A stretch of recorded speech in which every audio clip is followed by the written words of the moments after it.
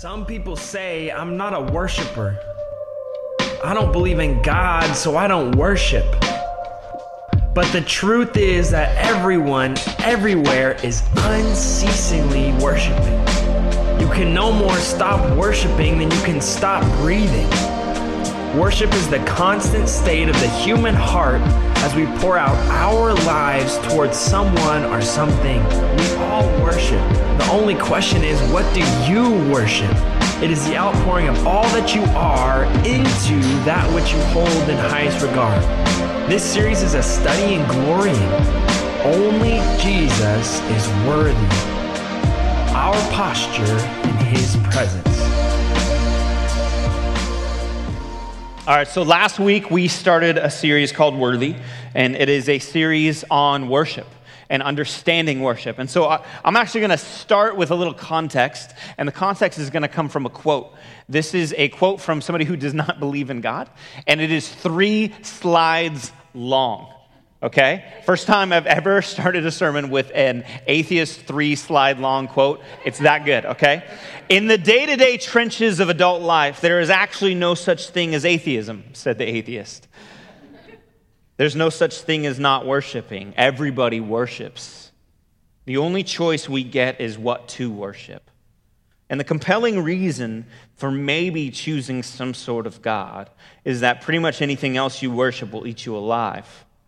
If you worship money and things, if they are where you tap real meaning in life, then you will never have enough. Worship your body and beauty and sexual allure, and you will always feel ugly.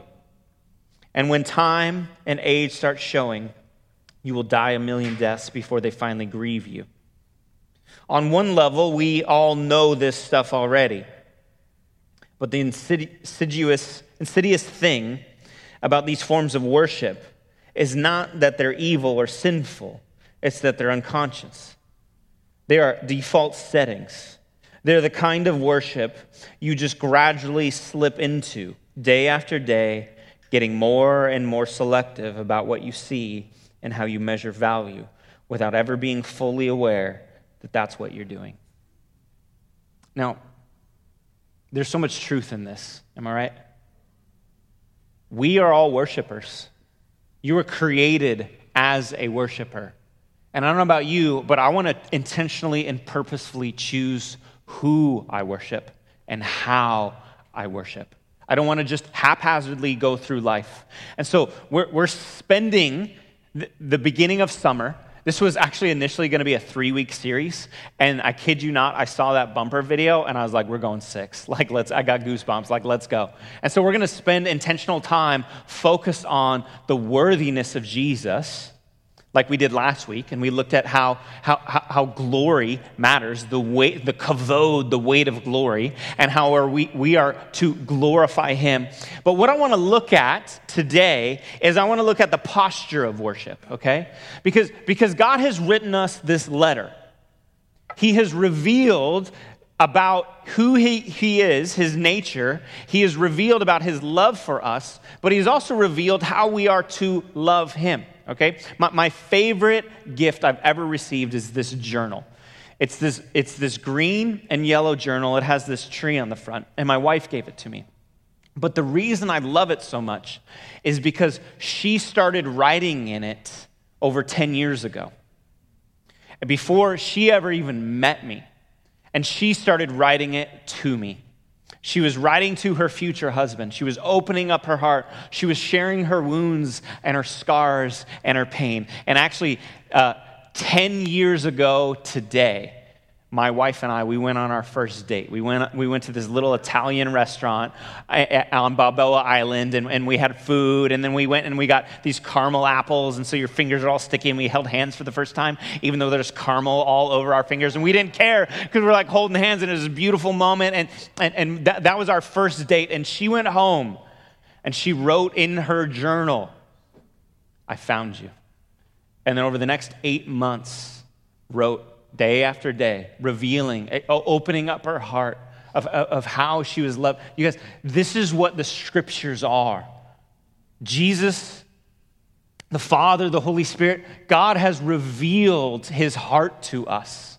He has revealed how he receives love. He has revealed how he loves us. It's this beautiful letter. And I can go to my wife and I can be like, you know what? I'm going to choose how I'm going to love you. I know what you want. You want physical affection, don't you, right? You know, that's what you want, right? And she's like, I want to be left alone with words of affirmation and maybe chocolate, right? So, and she revealed, no, not too many, woos on that, all right? Like, we don't celebrate that. We condemn that. No, but I need to love my wife how she receives love.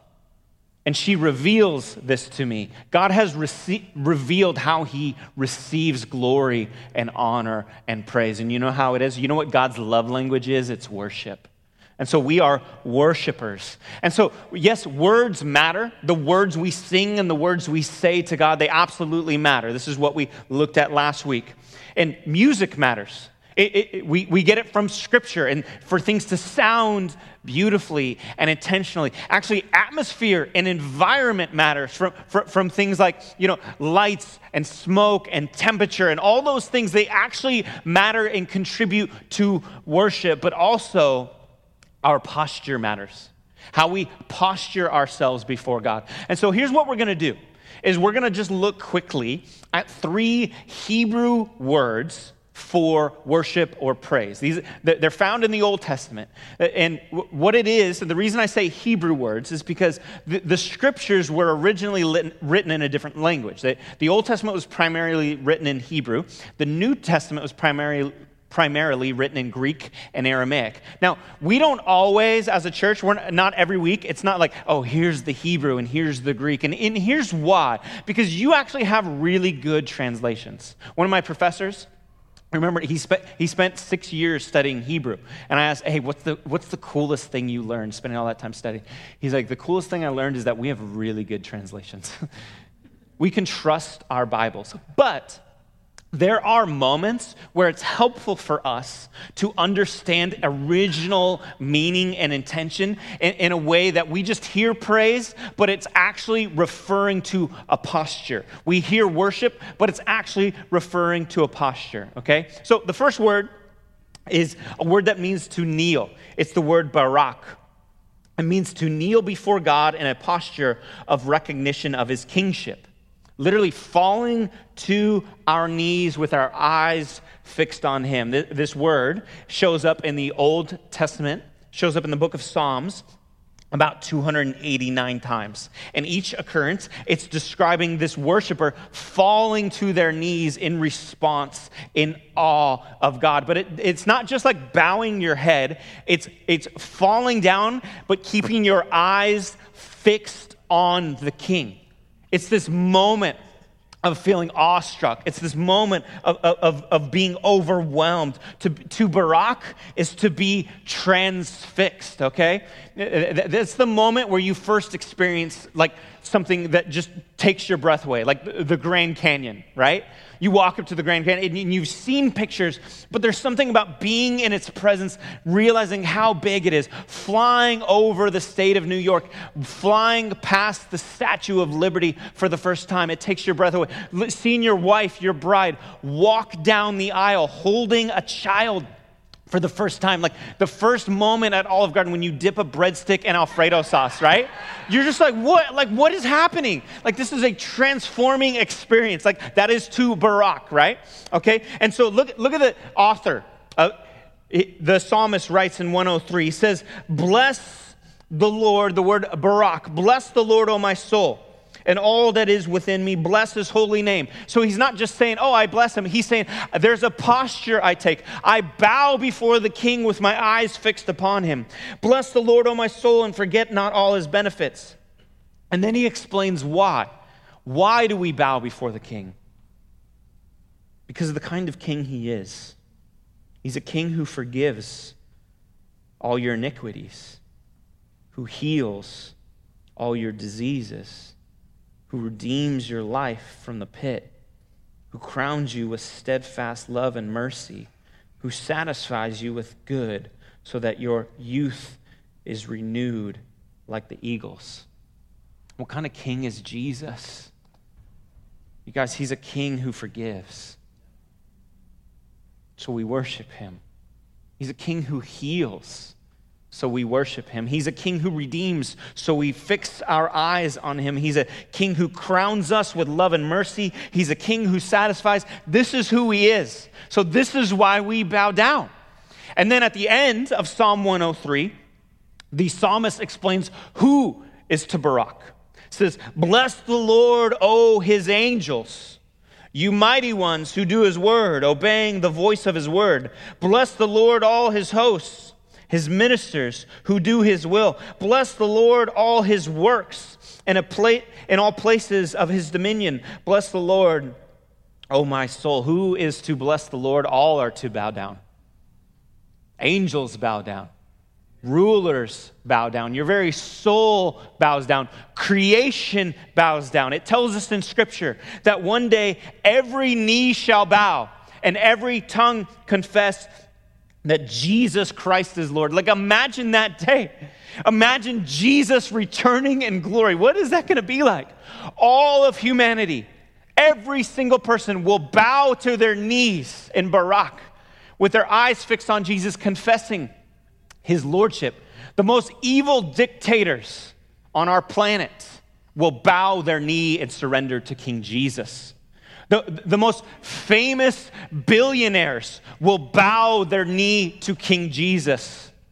Professional athletes, movie stars, people, we would feel awestruck. Oh my gosh, I can't believe I saw that person. I was in an elevator. It was amazing. They will fall to their knees, finally understanding that they are worthless, but the worth of Jesus. And they will bow down and worship. People who hate you, people who despise you, people who don't like you, people around you, all will bow down. One day, every knee will bow and every tongue confess. And so therefore, I'm not waiting for that day.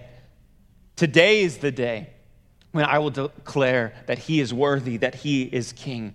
And Scripture, it tells us that we are to fix our eyes on Jesus. Hebrews 12 says, fix your eyes on Jesus. Why? Because he's the author and the perfecter of our faith. He's the one who wrote it, and he's the one who perfected it. And then it says, look at him. When you look at him, you know what you're going to see? You're going to see that with joy set before him, he endured the cross. He was killed with joy in his heart for you.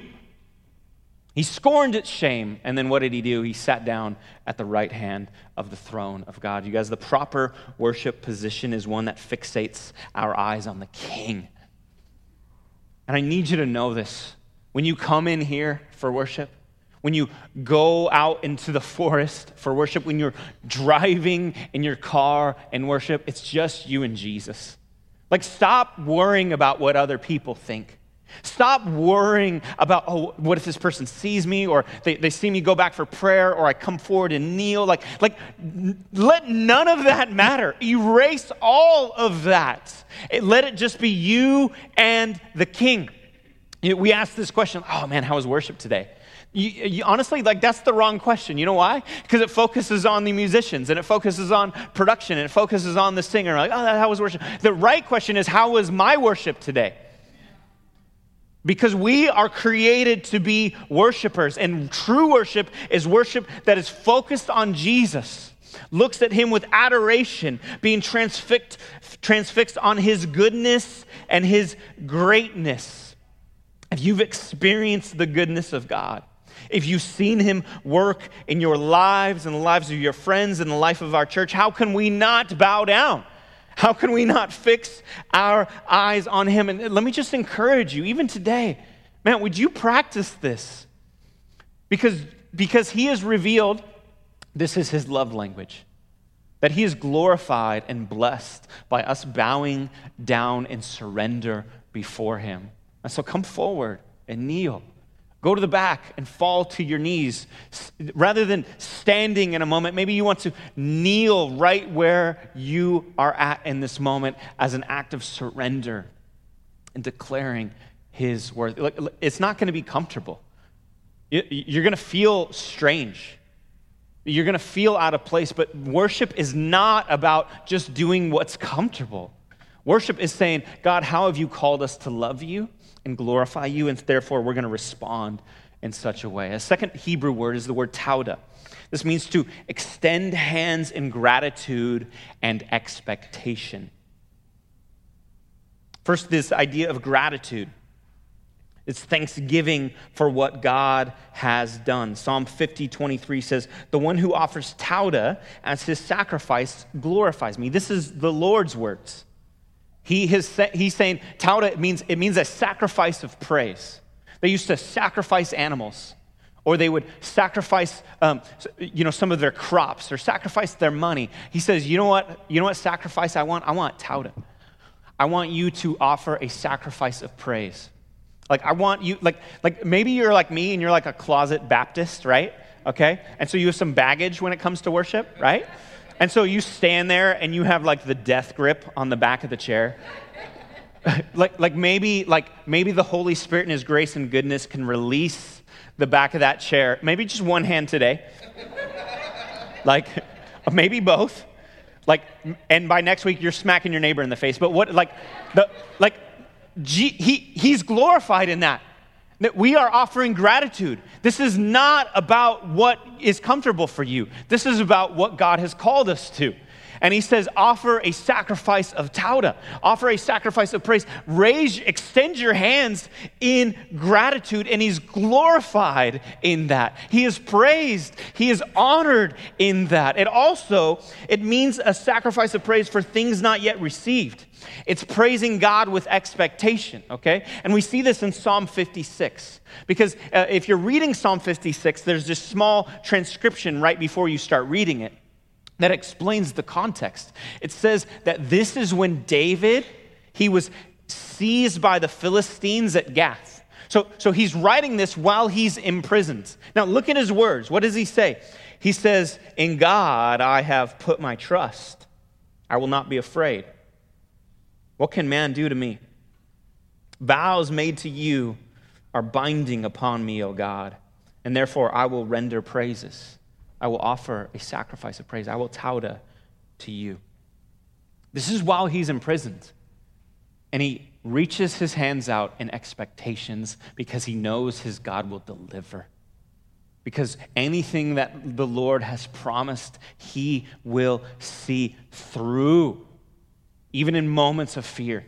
And so I want to encourage you, don't leave your stress and worries and fear and trouble at the door. Bring them in and offer them as a sacrifice of praise. This is what's happening in my family. This is what's happening in my work. This is what's happening in my heart and my finances. And I am bringing it to you with expectations. A.W. Tozer says it like this: true worship that is pleasing to God creates within the human heart a spirit of expectation and insatiable longing. I'm bringing these before our King. You should expect great things of a great God. He is able, I'm telling you. So bring it to him. Stop being like, no, well, like I worry about those things, and then I come in, and I engage in worship, and I do. No, that's how he's glorified. When we would bring these things to him, we're declaring what we believe is true about him.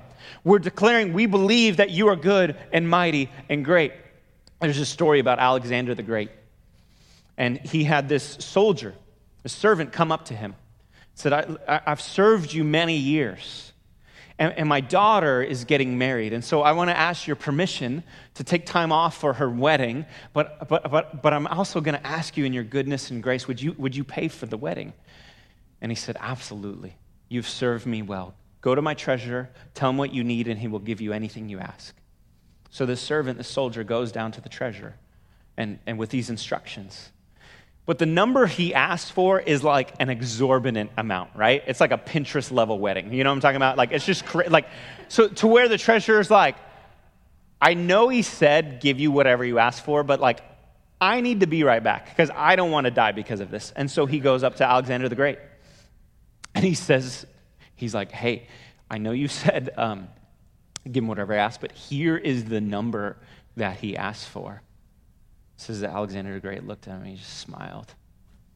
And he says, he does me great honor. And the treasurer's like, so you don't want his head cut off? And he says, no, you don't understand.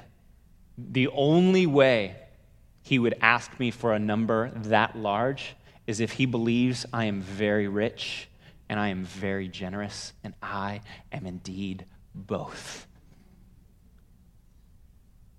God is honored when you come to him with expectation that he would move in your life. He is glorified in those moments. Like, what troubles your heart? Bring it to the Lord as an offering of praise, expecting him to move, and he will be glorified in your offering. Because he is a God who will bring an end to all violence and strife and pain, so we extend our hands towards him. He is a God who will release us from bondage and addiction, so we lift our hands in praise. He will provide what we need, so we lift our hands in praise. He will heal us both now and in eternity. The notion of lifting our hands in praise to God as a sign of faith for promises to come. You guys, this is biblical. This isn't some like trendy thing some church did and then it passes on. No, this is the scriptures. This is God revealing his love language, saying, you do me great honor when you extend your hands of praise and expectation, and you remind yourself, pointing to me because I am your only hope. The last Hebrew word is the word yada. It means to raise your hands in joyful celebration. It's this natural expression of worship. Like, is there anything more natural than like something exciting happens and like you just can't help but like raise your hands, right? Okay, so like my daughter Nova, she loves going on my little Vespa with me. She sits in front of me and she loves going fast. And so we start going fast and she lets go of that handlebar and she just like throws her hands in the air. She's like, yada, right? Like it's this natural response. Okay, growing up, my dad would take me to I grew up in the Bay Area. My dad would take me to Golden State Warriors games, which was not a fun experience because they were terrible. They would always lose. Like, so we just knew, like, the game would end with, like, tears and popcorn. Like, that was it. Like, okay? And so then in the early 2000s, we made this trade for this guy, Baron Davis, and he just, like, transformed our team one year. It was this incredible thing. And we went to this game. We were playing the Houston Rockets, right? And the game was, like, tied near the end. And I remember being like, we're actually close. This is incredible. And then Tracy McGrady hits this fadeaway, mid-range, goes up by 2-3 seconds left. We're like, game's over. Like, they don't even take a timeout. They just pass it in. Baron Davis crosses over half court, pulls up over Yao Ming, who's like 9 feet tall, right? Hits this shot, and they win the game. 20,000 people immediately, like, hands in the air. Everybody's like, what is happening? Just like people cheering, clapping, high-fiving. I'm like high-fiving people, just strangers around me. There's like this old Asian man next to me. We go to high-five, we miss. We both just hug and jump. I don't know him. We yada, right? It's this natural expression. We should celebrate. If we can do that for a stupid ball going in a hoop, how do we not do that for the living God? We should celebrate and praise who he is and what he has done. Psalm 145, all your works praise you, yada you, Lord. Your faithful people extol you. You know what that means? All your works, your creation can't help but praise you. Trees reach out their branches in praise of God because he is worthy. The sun it rises every morning out of praise of God because he is worthy. And his people, we are to praise him because he is worthy. Would we live lives extolling God in his goodness? It's an expression of worship where we're so overwhelmed with joy at the goodness and the grace of God. We can't help but lift our hands in worship and celebration of him and God.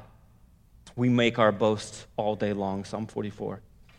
And we will praise, yada, your name forever. Listen, you were created for worship.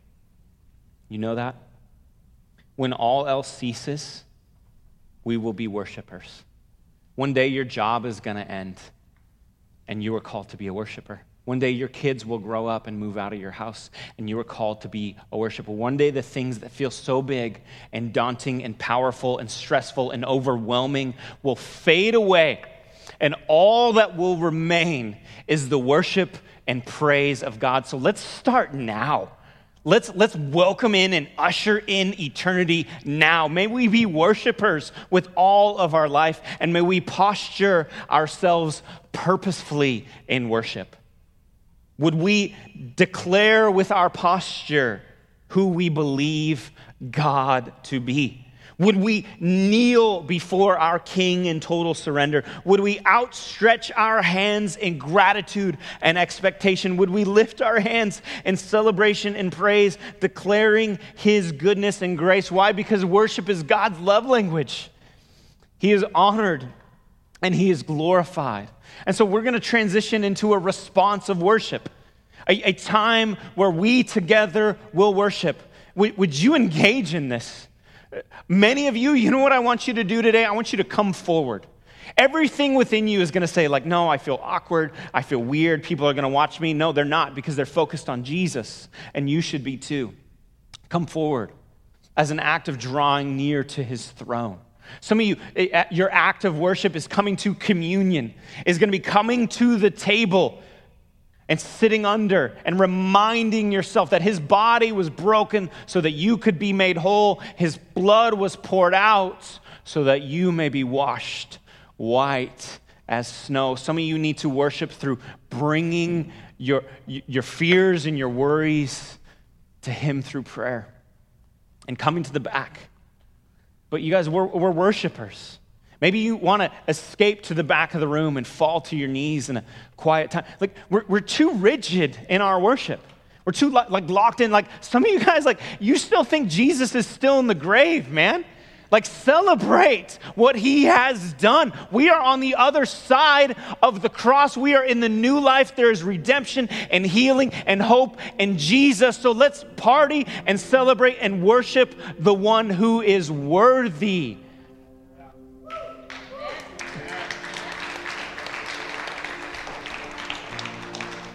One of the things my wife told me about in that journal is how she hates that she's quiet. She walks in a room that's loud and her insecurities immediately overtake her. She's like, no one's going to hear me.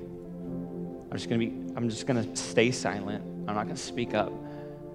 And she just withdraws and feels alone. And I'll never forget the day of my son Dax's birth. It was a long, hard day. After about 22 hours of labor, the doctor came in and said, Dax is stuck, and we're going to have to do a C-section. So they take her off into another room, and they put me in scrubs, and I sit there and wait, and then they bring me into this room, and my wife is strapped to this table where they're going to perform the C-section. And the room is filled, and it is loud and it's bright. There's doctors and nurses just everywhere. And they start to perform the C-section, and it takes a little while because he's so stuck. They have a trouble getting him out, and they finally get him out, and they put him on a table, and he's not breathing yet. And I can't look over at him. I'm just so stressed and worried and just overwhelmed by this moment. And finally, I hear this cry, and they bring me over, and this is my moment, right? This is the moment I see my son for the first time. But what goes through my heart is why does he look so weird? He's swollen and purple, and his lips are protruding, and they're like, do you want to hold him? I'm like, do you want to clean it? And I'm I literally am just why? I'm a terrible father. And I kid you not, in that moment, over all the noise and the bustle, I just hear my wife cry out, Dax, is that you? It's your mom. I love you, Dax. You're my baby. It's she couldn't help. It was the loudest I've ever heard her, and she just couldn't help but say his name and declare her love for him. That's what worship should be. Not something where we're caught up in our day and what people think about it. It's a moment where we can't help but declare our love for Jesus, because only he is worthy. Only he is good. Only he is the one we should give our praise and honor. And so we're going to worship. But I want to read Revelation 5 to you. Because in Revelation 5, we get this glimpse behind the curtain.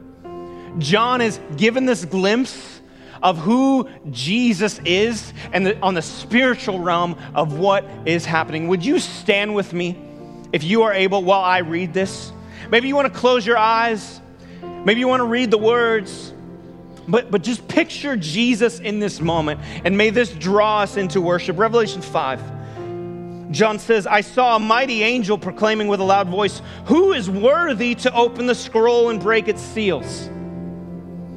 And no one in heaven or on earth or under the earth was able to open the scroll or to look into it. And I began to weep loudly because no one was found worthy to open the scroll or to look into it. And one of the elders said to me, weep no more. Behold, the Lion of the tribe of Judah, the Root of David, he has conquered so that he can open the scroll and its 7 seals. This is Jesus. This is his might. This is his power. Why do we fall to our knees? Because Jesus is worthy. Why do we extend our hands? Because Jesus is worthy. Why do we shout praise and lift our hands high? Because Jesus is worthy. Jesus, you are worthy. We are here to worship you. We are not here for anything else. Remove all other distractions. And may you be glorified. May you be blessed by our sacrifice of praise on this day. May you fix our eyes on you. May we throw off any distraction, anything that hinders, anything that entangles. And may we be reminded of the joy that you had going to the cross because of your love for us. And may we remember that you died that day, but you did not stay in the grave. That grave is empty. That grave is useless. That grave was borrowed. And you rose again. And you ascended. And right now you sit on your throne at the right hand of the throne of your Father. And may we worship that in this moment.